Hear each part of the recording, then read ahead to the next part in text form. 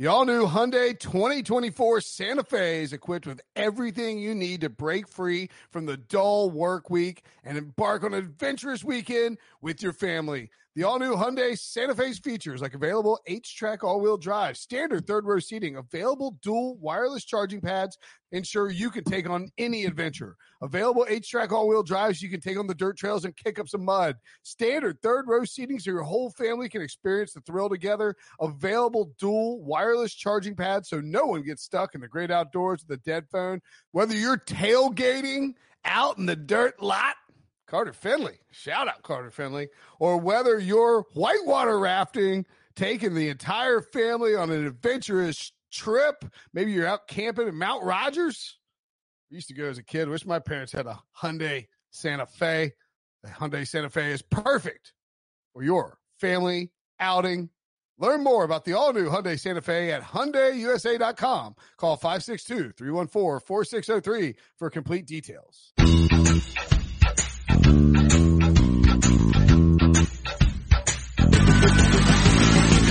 What's up, everybody? Welcome to the Pick Six Podcast, CBS Sports Daily NFL Podcast. I'm Will Brinson. I'm the host of this program. We have a Thursday night. It's a Friday. If you're listening to this, that means two shows. The one that goes up early, well, it goes up on YouTube early on Thursday evening is the Pick Show with me, RJ White, and Pete Prisco. And you can download that in the app, in the podcast app right now. You can watch it on YouTube. And this is the Thursday night Super Friends recap. Only a three-man weave this evening. Myself, John Breech, Sean Wagner-McGough, Ryan Wilson away, dealing with a personal matter. Gentlemen, we got a, pretty good Thursday night football game between the Seahawks and the Rams. As dramatic as it comes, 30-29, the final. Seattle over Los Angeles on a Greg Zuerlein missed 44-yard field goal breach that I know broke your heart.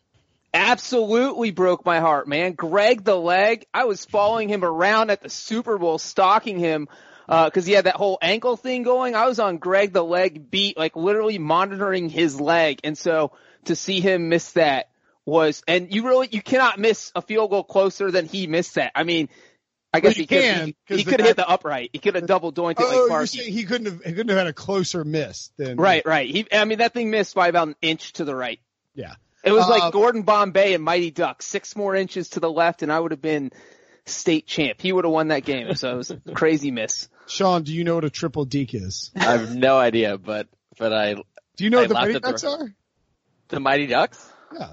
Yeah, of course, but I can't recall details. The movie, right? Not like yes, yeah. Okay, not like I was a kid, I remember. Yeah. Didn't they make more than one, right? There's like HE double hockey sticks or whatever. I remember that was like a thing because we couldn't say the H word back then. You can say hell on this podcast. It's all right. You're going straight to hell, Sean. I hope you know that.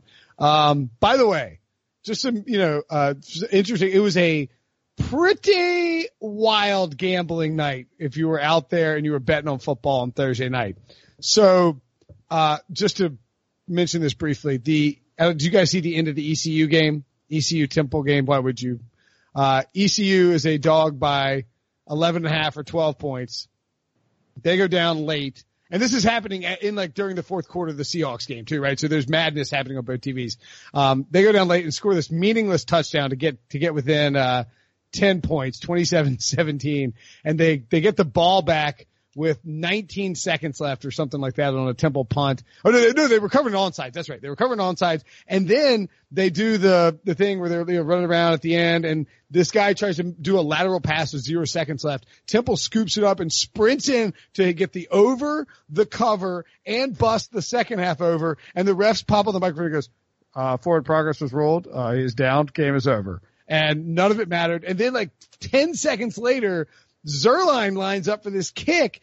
And remember, the Seahawks were a 1.5 or 2 point favorite at close. So if you bet on the Seahawks, they're up 1. And if you bet on the Rams, I mean, it is so unbelievable how Vegas, Sean, lands this stuff so exact. It closes at Seahawks minus 1.5, and the Seahawks actually win by 1. It's insane. Yeah, I wanted nothing to do with this game because if you also look at the history of the Rams versus Seahawks since Sean McVay got there, entering Thursday night, 3 of their 4 games have been decided by 6 points or fewer. So I personally couldn't get a read on this game, and it kind of played out exactly like I thought it would, in that Russell Wilson, I thought, played as well. You couldn't get a read on the game, but it played out exactly like you thought it would. It played out exactly in the sense that I don't think you could have predicted it, that any team could have won this game, and Russell Wilson to me played as well as a quarterback can play quarterback in the National Football League.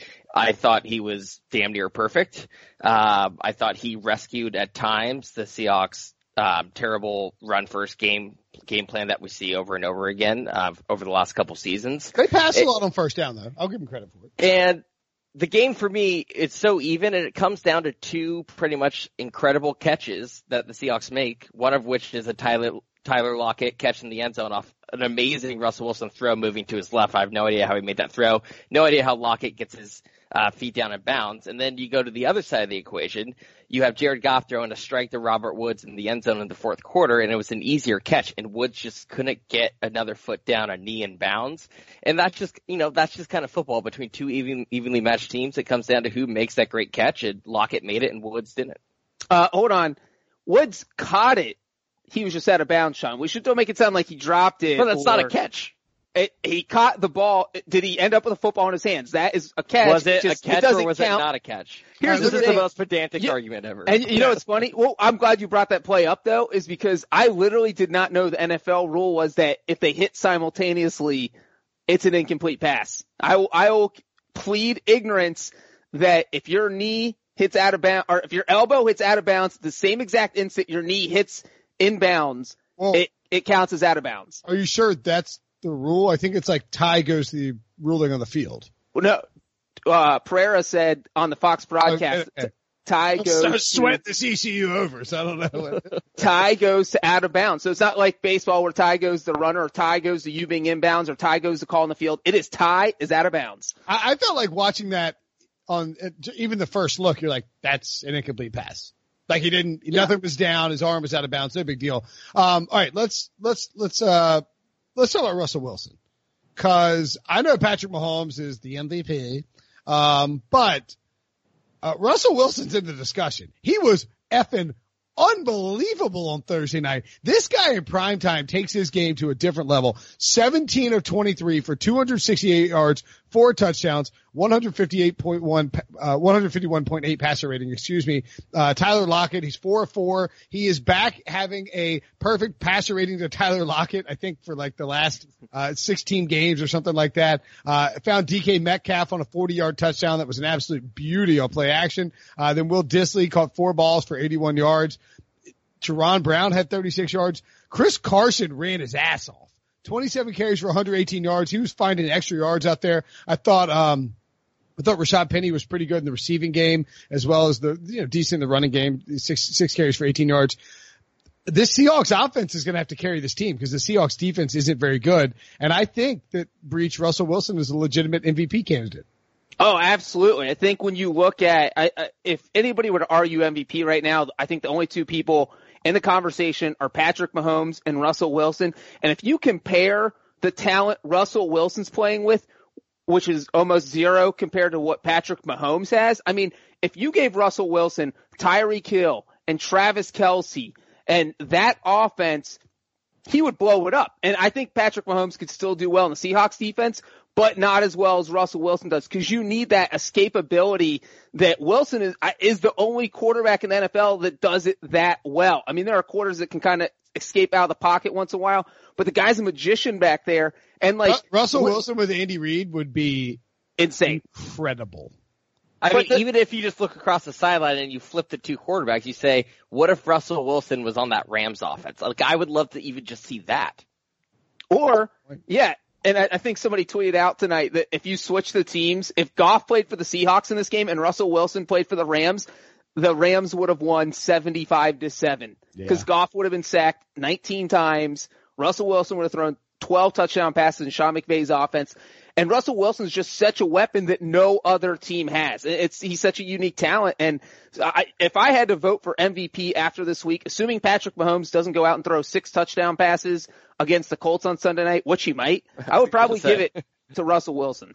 By the way, Russell Wilson already has 12 touchdowns, no interceptions this year. So he has been playing literally, perfect. I got in an argument when Cam Newton got hurt and he went out. I got in a Twitter argument with, I can't remember, some jabroni came on there. It was like screaming about me about Russell Wilson's interception rate. And it's frustrating because it's like, well, look, dude, I'm not trying to say that Cam Newton is as efficient. Like, Russell Wilson might literally be the most efficient quarterback of all time when it comes to not committing turnovers and getting touchdown passes. Relative to the number of passes he's thrown in his career, his touchdown passes, it's insane. I mean, like what he's done over the course of his career, he doesn't throw the ball a ton. He will if he has to, but like, he doesn't turn the ball over and he throws piles of touchdowns. He also avoids a lot of sacks, as Breech was just noting. Like, if you put Goff back there, that every other quarterback would go down as a sack. And you mentioned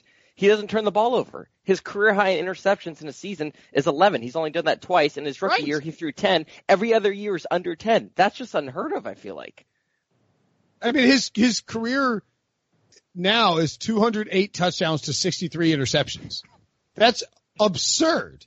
Like, that's ridiculous. Like, he is one of the all-time best in terms of efficiency as it relates to scores and not throwing interceptions. And it was huge for him. You know what was wild too? Go ahead, Breech. Yeah, I was just going to say, to put this in perspective, because last season is a good example.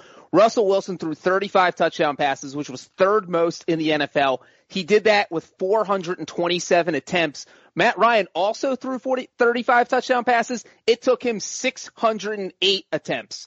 So, I mean, Russell Wilson threw as many touchdown passes on almost 200 less passes. So it's just insane what he's able to do, even though Brian Schottenheimer and Pete Carroll insist on running the ball pretty much every other play.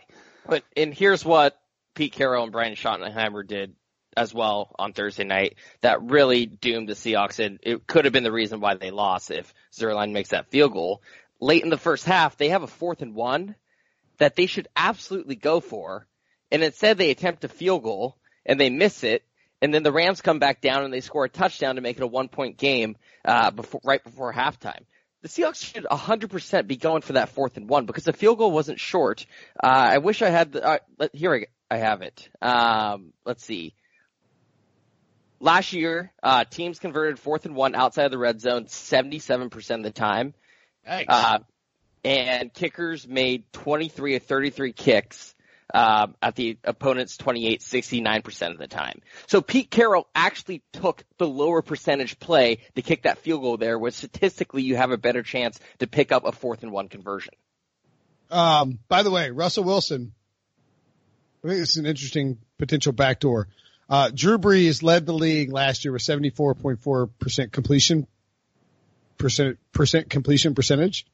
I never can write that down or say it correctly. It always it's like 70% of his passes, like completed 75% of his passes, or 70 completion percentage. Well, let me say real quick, I do think the Seahawks absolutely should have gone for that, but the analytics aren't that simple when it comes to field goal kickers, Sean, because Pete Carroll wouldn't care what other kickers did from 23 or from that length, and those are 23 from 33. He would care what Jason Myers has done, and Jason Myers is 94% over the past 2 years between 40 and 49 yards. So he's going to say, hey, I have a great shot at making this kick because this guy always comes through. So it's it's more black and white with a kicker when you're looking at analytics like that. I do think he should have gone for it though.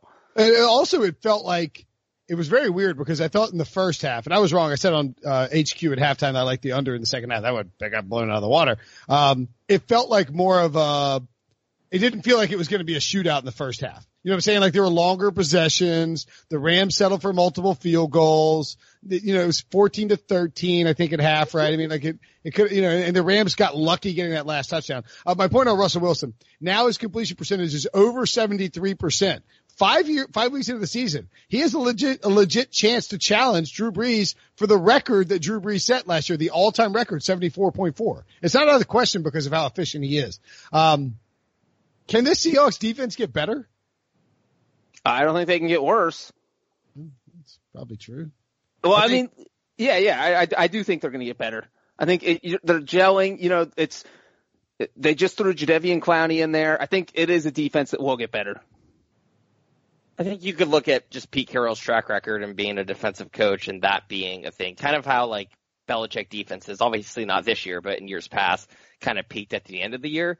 But, I mean, to your point, I don't think they have to get that much better for this team to be considered. I mean, I think they're already considered one of the favorites in the NFC, in large part because the NFC to me doesn't look like there's one clear favorite. I think there's a lot of just good teams out there. And as long as the Seahawks have Russell Wilson healthy, I think it'd be difficult in a playoff game, especially if the Seahawks can win the division and get, a home playoff game. I don't think anyone would pick against Russell Wilson in Seattle. Who would you take right now to win the division? I mean, obviously the Seahawks have a leg up on the Rams by virtue of a head-to-head, but they have to go to LA and play a game too, and the 49ers are undefeated with the game. That's the funny part is I feel like everyone talking about this game throughout the entire week just want to be like, oh, it's for first place in the NFC West. Like, no one wants to remember that the 49ers are sitting there at 3-0. I'm saying, would you take the 49ers or the Seahawks right now? And you could take the Rams too if you wanted. I would take the Seahawks. I would also take the Seahawks. Even though the 49ers, I mean, they could take control divisions. They play Monday night against the Browns, and then they play the Rams after that, and they win those two games. All of a sudden, you're just kind of in the driver's seat. So, I mean, I would go Seahawks. Wait, aren't they currently in control of the division? Well, I don't think they're in the driver's seat right now because they haven't played Seattle or LA, but once they beat one of those teams, then I would think they are. Right? Because right now I still 3-0 is better than 4-1. Right, but I am saying they're not in the driver's seat till they beat one of those two teams. Because to me, I don't think they're better than them. Just you could be 3-0 because you played 3 easier games. I will say this: I wouldn't. I thought so. I bet on the Seahawks on the money line. Whew. Ooh, that was a good one, Brinson. Yeah, if I'd taken the points, I would be muy malo right now, as they like to say in very accurate Spanish. So the Seahawks they're at the Browns, Ravens, at Falcons, Buccaneers, and then at 49ers on a Monday night. Hello, before their bye. The Rams, on the other hand, have the 49ers at Falcons and Bengals before their bye. So, even though the Rams lost, I don't think they're in bad shape. But after the break, we'll discuss whether or not Jared Goff is a problem. The perfect combination of versatile athleisure and training apparel has arrived. Thanks to the visionary minds of New Balance, Clutch Athletics, and Rich Paul, the designs reflect the heart of the athlete and the spirit of the community. With rising defensive stars Will Anderson and Chase Young on the roster, Clutch Athletics brings the best innovative gear to all athletes, giving them style and performance on and off the field. Learn more and purchase Clutch Athletics at newbalance.com. Okay, picture this. It's Friday afternoon when a thought hits you. I can spend another weekend doing the same old whatever, or I can hop into my all-new Hyundai Santa Fe and hit the road. With available H-Track all-wheel drive and 3-row seating, my whole family can head deep into the wild. Conquer the weekend in the all-new Hyundai Santa Fe. Visit HyundaiUSA.com or call 562-314-4603 for more details. Hyundai, there's joy in every journey. What a great teaser. Too bad I used that teaser on a podcast instead of a radio. Nobody cares about a teaser on a podcast. If you're listening 15 minutes of a podcast, you're going to just listen to the 2 minutes ads. It's not like you have to hold somebody on the radio dial. Anyway, Sean, is Jared Goff a good thing or a problem for the Rams right now? Because I thought he was pretty good on Thursday. So I thought he was pretty good. Sorry. I actually thought he was just good, period, outside of the first quarter. Yeah. I don't think I learned a whole lot about him, though, because I think if you look at that first quarter, it was the problems we already knew about. The Rams were getting beat up front, and when he can't step into his throws and when he feels someone bearing down on him, his accuracy kind of goes out the window. And then what we kind of saw there in the second quarter going into the third is the Rams got into a rhythm. Sean McVay got into a really good rhythm. They were doing a lot of deep drops with play action, and it really started on that series that actually ended with a fumble in the red zone, kind of midway through the second quarter where Todd Gurley fumbled. And that's when you really felt something change. It looked a lot like the Rams offense the last 2 years. So I think it shows that they're still capable of that if they can protect him. Now the question is, can the offensive line continue to protect him? That I'm still not sure. They've got a lot of old bodies up there. Who knows how Andrew Whitworth, who already has been great, I would point out to start the season, who knows how he's going to hold up down the stretch of the season. So that's my concern with them. I don't think we learned anything about Jared Goff. I think he can be a very good quarterback in this system when he gets protection. When he doesn't get protection, he looks like just another system quarterback out there. So I don't think we learned anything about him. I do think that his biggest misses were probably in the first quarter because they recovered that fumble right away to start the game. They blew it, didn't move the ball at all. They went 3 and out, kicked the field goal, even though they started the possession at the 33-yard line. And then they started again with pretty good field position, drove straight down into the red zone. And then as soon as they got in the red zone, failure, Goff incomplete, kick another field goal. And if they could have just punched one of those in the end zone, then that changes the complexion of the game. And here is my one and only fun fact of the podcast. Ooh. The first 3 quarters of the game, Jared Goff was 0 for 5 on third downs. In the fourth quarter, he was 4 of 6 for 75 yards. And kind of as Sean said, so he just turned into clutch. And we saw that right before halftime, the drive that Sean mentioned. But besides that drive, he did nothing in the first 3 quarters. He was just inefficient. And then it was like all of a sudden McVay flicked to switch him or switch the play calling or he started going to Cooper Kupp more. But Goff looked like a different quarterback in the fourth quarter. By the way, the Rams starting slow offensively has been a theme dating back to last year's postseason. They've had so far this season, they've scored 12 points in the first quarter. They've all gone field goals, no touchdowns. Really? 12 points? Yes. Well, and 6 of them came on Thursday night. Were they leading it after the first quarter tonight on Thursday night? It was either 7-6 or 6-0. The Seahawks. Sorry. They were losing.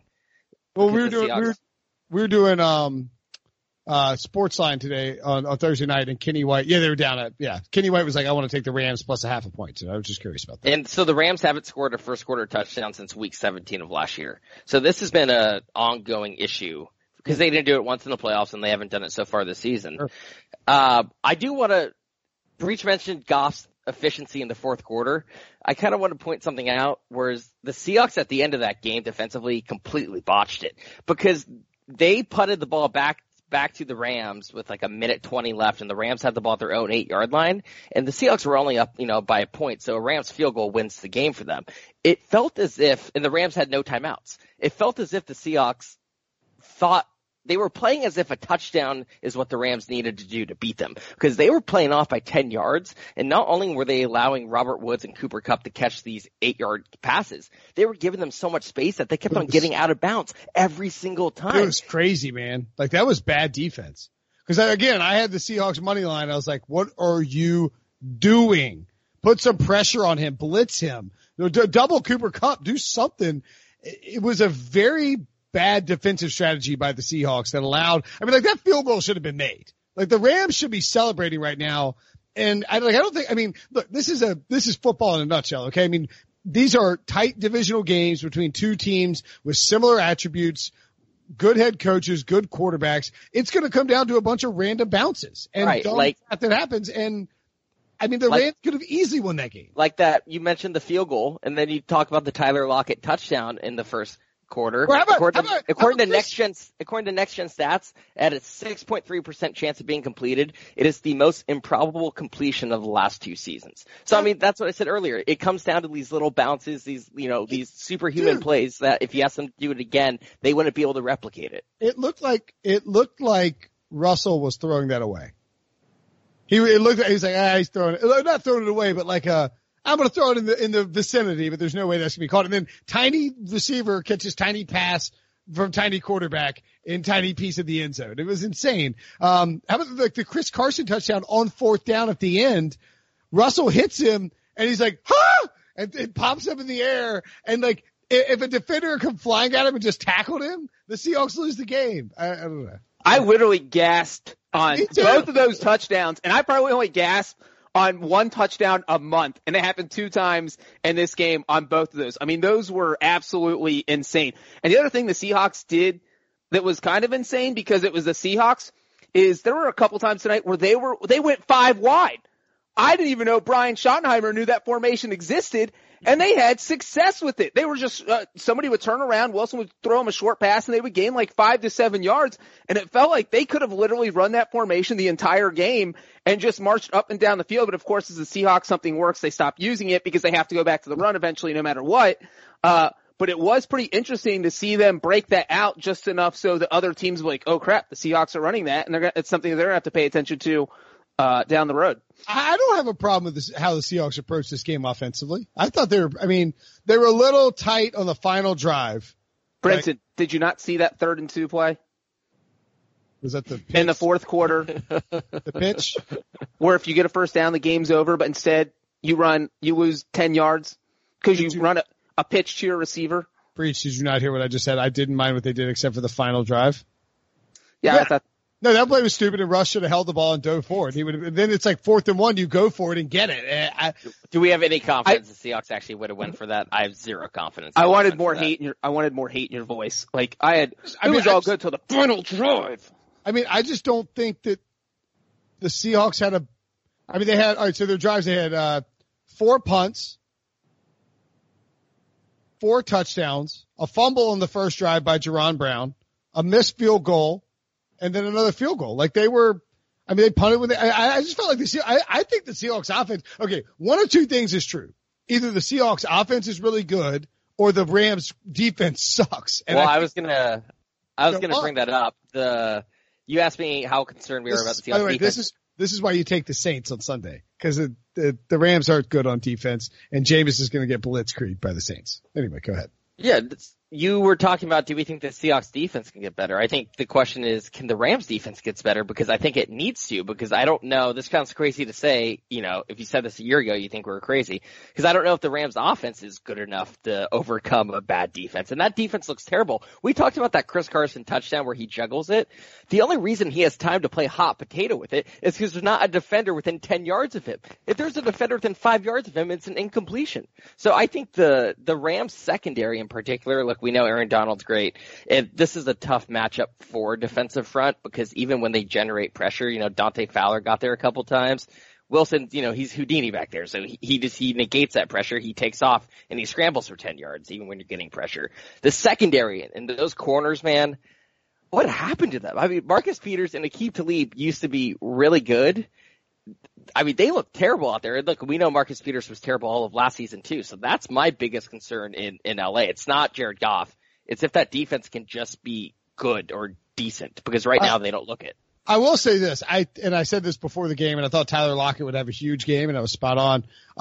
That's toot my horn. You don't get anywhere in this business if you don't toot your horn. I think that Tyler Lockett and these receivers for the Seahawks are a bad matchup for the Rams quarterbacks. My counterpoint that to it was like Mike Evans is a good matchup for him, and they just got torched by the Bucs. So I don't know. I mean, they are getting older. Maybe they're not that good. If the Rams offense, was Talib, Aqib Talib's 33. I mean, like we're talking old guys. I mean, Marcus Peters, he's young, but I mean, he's a biscuit type of cornerback. Breech, was Todd Gurley good tonight? Because Pete Prisco is like doing a little like chunky peacock thing where he's like a chunky tan peacock thing where he's like sawing around like, I told you Gurley was going to have a squeaky wheel game. It's like, hey bro, I got bad news for you. Yeah, he had 2 touchdowns. Congratulations. One was wide open. The other's from 1 yard. He had 15 carries for 51 yards. Was he good? Was he good? I'm mixed on this because I feel like after all this talk, and Gurley had that awkward press conference this week where he was kind of like, oh, it's up to McVay about what they do or why I'm not being used. But look, and I feel like McVay took that as we need to get this guy involved before he's disgruntled and turns into a Stephon Diggs situation. Here's the thing, is they absolutely did that. Gurley came out, he had more carries in the first 9 minutes of this game than he had in the entire game against the Buccaneers. He only carried the ball 5 times against Tampa Bay, but of course he put up huge fantasy numbers because he scored 2 touchdowns in that game. And in this game, he had 6 carries before the end of the first quarter.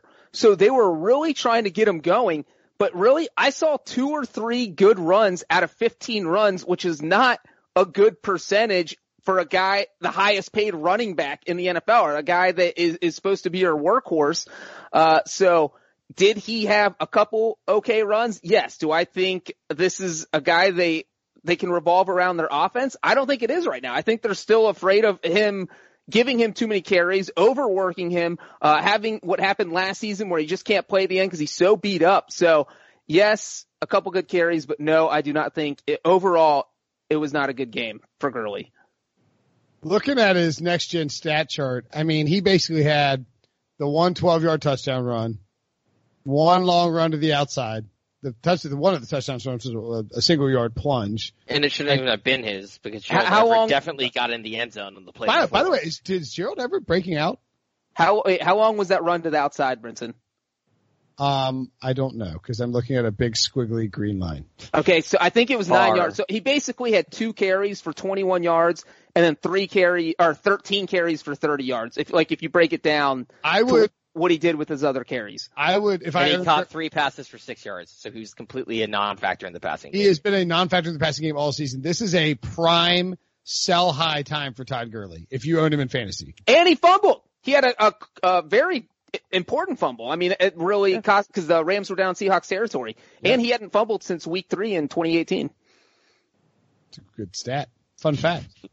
He looked really excited. I wish we were on video because Breech just looked really excited when he remembered that stat. My buddy Ryan Lindsay, who listens to the podcast and lives in Raleigh, texted me and said that we should get shirts that say Pick Six Podcast, and then on the back it says "Fun fact."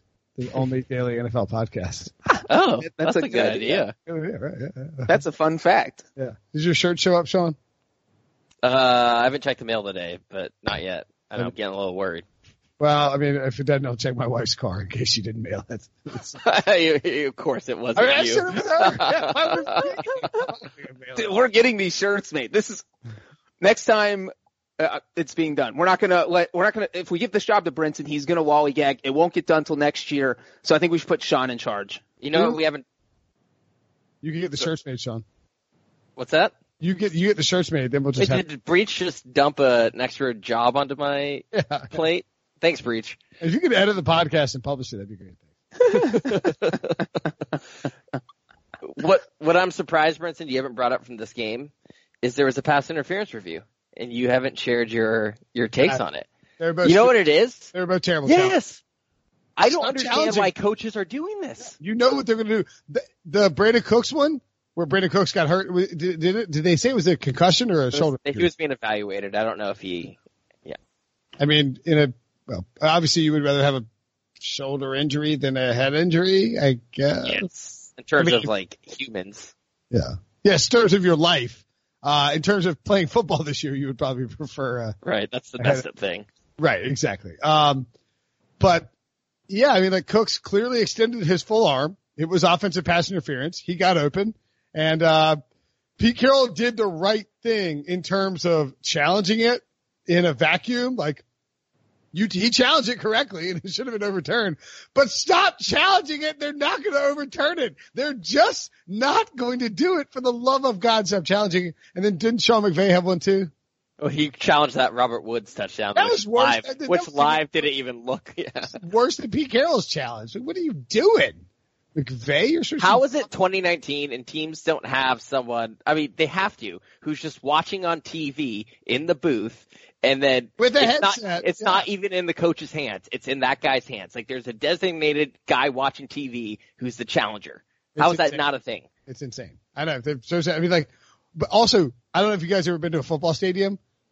There's a giant jumbotron. When you look up there, you're like, it might be close. Yeah, but I will say in the coach's defense, some places won't show the replays if it goes against their team, the home team. And then you have to be like, why aren't they showing the play on the Jumbotron? See, that's why you need someone sitting there watching on TV. As Debo pointed out, and this got Twitter hot and bothered, McVay doesn't even throw his own challenge flag. He's too good for it. He's got a pushback guy. I'm not surprised. That get back guy is is unbelievable. Once you see the get back guy video, now you notice him all over the place. He's sprinting around. That guy works harder than anybody I've ever seen in my life. Okay.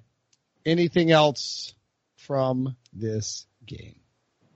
I will say real quick on Zerline, He's been iffy in the 40-yard range this year. Both his misses. He was 10 of 12 coming into this game, missed from 41 and 48. Now we can chalk up a 44-yarder, and it's not like his percentages are bad. He's now 13 of 16 on the season, which is 81.25%. But, I mean, and we saw in the Super Bowl last year, he had a 48-yarder that would have cut it to one score and at least given the Rams a chance to kick an onside kick and maybe get another possession. And he missed that thing by like 10 yards. One of the worst shanks I've ever seen in a Super Bowl. So it's a little thing that I would be at least mildly concerned about from the Rams. Not that he does not need to be replaced at all, but I would be mildly concerned. And if that happens again in the next couple weeks and he keeps missing kicks, then that's when red alert and maybe you think about replacing him. I think the next 3 weeks are pretty big for the Rams. I don't want to oversell a loss that makes you fall to 3-2 because they can shrug it off pretty quickly and they're a very good team. But they're the 49ers at home next week.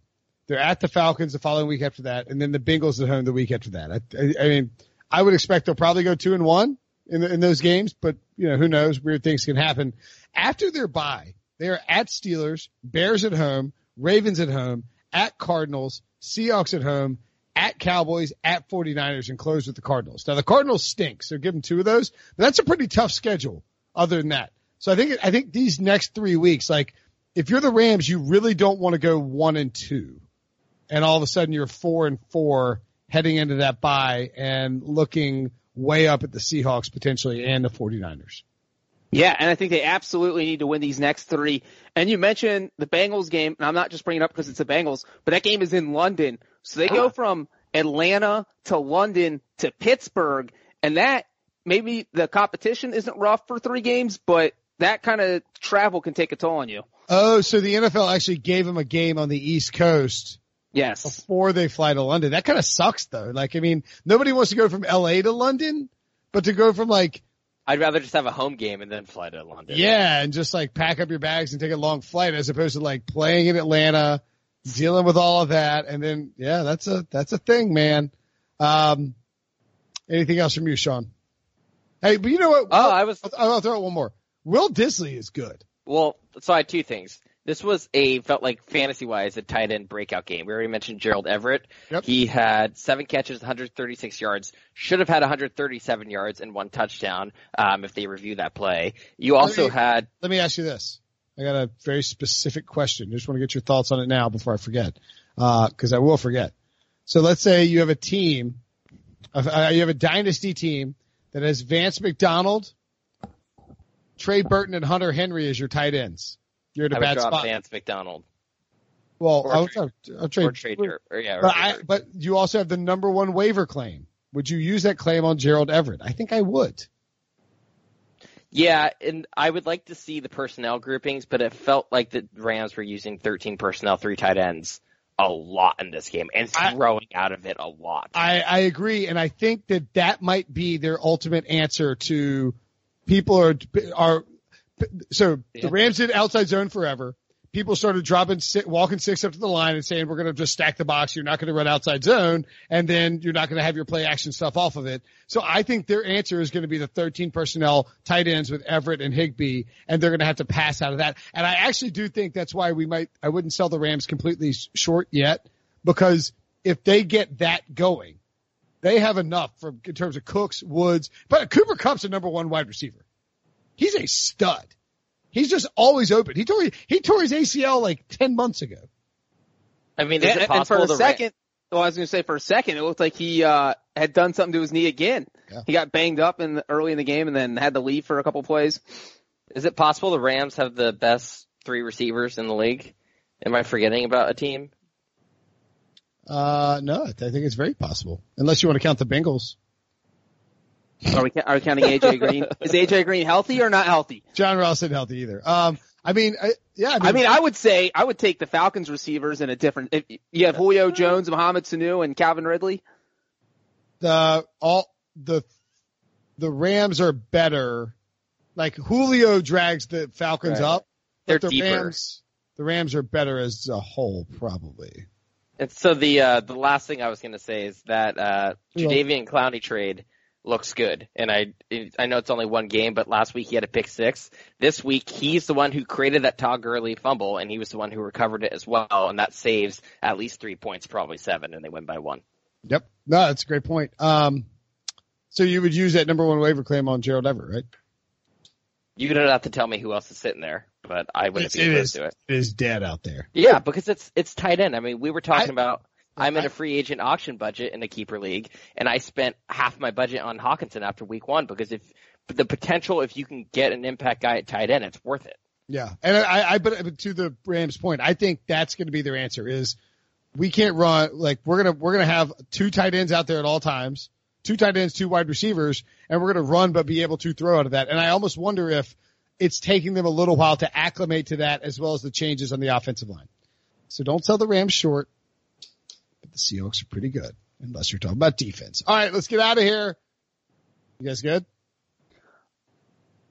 The Rams have given up 85 points in the past 2 weeks. That's Dolphin level suck. Maybe, you know what? Maybe it's time to buy Jared Goff in fantasy. People are kind of poo-pooing him. Yeah, and his stat line would have been a lot better because that interception was not his fault. That bounced off Gerald Everett's hands, and it was a miraculous catch. And if Gerald Everett scores that touchdown instead of Todd Gurley, maybe it's time to buy Jared Goff. People, and real quick, Brinson, complaints about penalties. The Clay Matthews roughing the passer I thought was a bad call, but I feel like the equalizer there is that the equalizer. The evener. Is the evener a word? Can we put that on the Pick 6 t-shirt? Fun fact, evener is a word.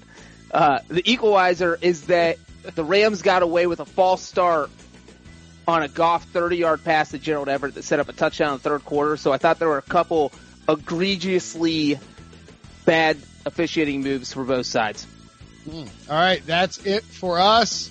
Thank you for listening. Thanks for subscribing, rating, and reviewing. You guys are the best. We'll talk to you tomorrow. The baseball season is in full swing, which means you need to listen to Fantasy Baseball Today, part of the CBS Sports Podcast Network.